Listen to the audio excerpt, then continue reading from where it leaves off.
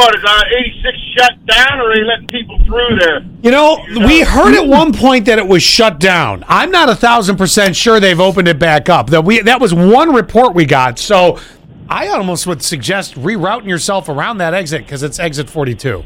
Yeah, I'm going to through Watkins Glen, go through Savannah.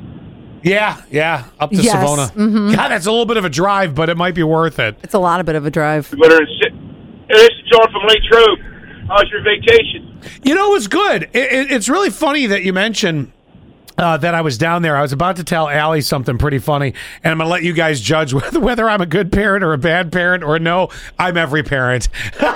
So I realized something happened to me while I was down there. Now, hear me out. Okay. So we wanted to do movie night with the kids, okay? So I was there for 2 Saturdays. Yeah. So we figured, all right, let's do, and of course, if you're doing movie night with the kids, you're not watching The Godfather, right? You're watching a kid movie. You know, Coco or whatever. Right. Mm-hmm. So the first movie was 102 Dalmatians. I didn't even know that existed, but Yes. okay, yeah. Oh, and it still has Meryl Streep in it, believe it or not. Cool. Yeah. So, yes, I remember this. Okay. So, Dad fell asleep 3/4 of the way 3 times through that movie. That was number 1. Yeah. And then the second one was Dr. Dolittle this past Saturday. Oh, cute. Dad fell asleep again through that one.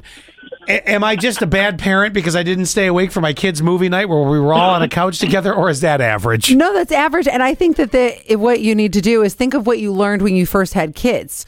That, you know, when they nap, you nap, they're going to fall asleep for the movie too. No, they were awake. They did? Oh, they stayed awake. They lost a little interest in Dr. Dolittle. It wasn't quite as cute in the beginning right away as the Dalmatians one was. Oh, I'm surprised because they usually fall asleep by the end of it. No, they were wide awake. I was the one over there snoring. I'm pretty sure somebody jabbed me in the ribs at one point to wake me up. So. Oh, I wouldn't even worry about it. That movie just made you relax and everything. It made you calm down. That's what made you sleep. That's it. Yeah. Okay, let's all make excuses for me.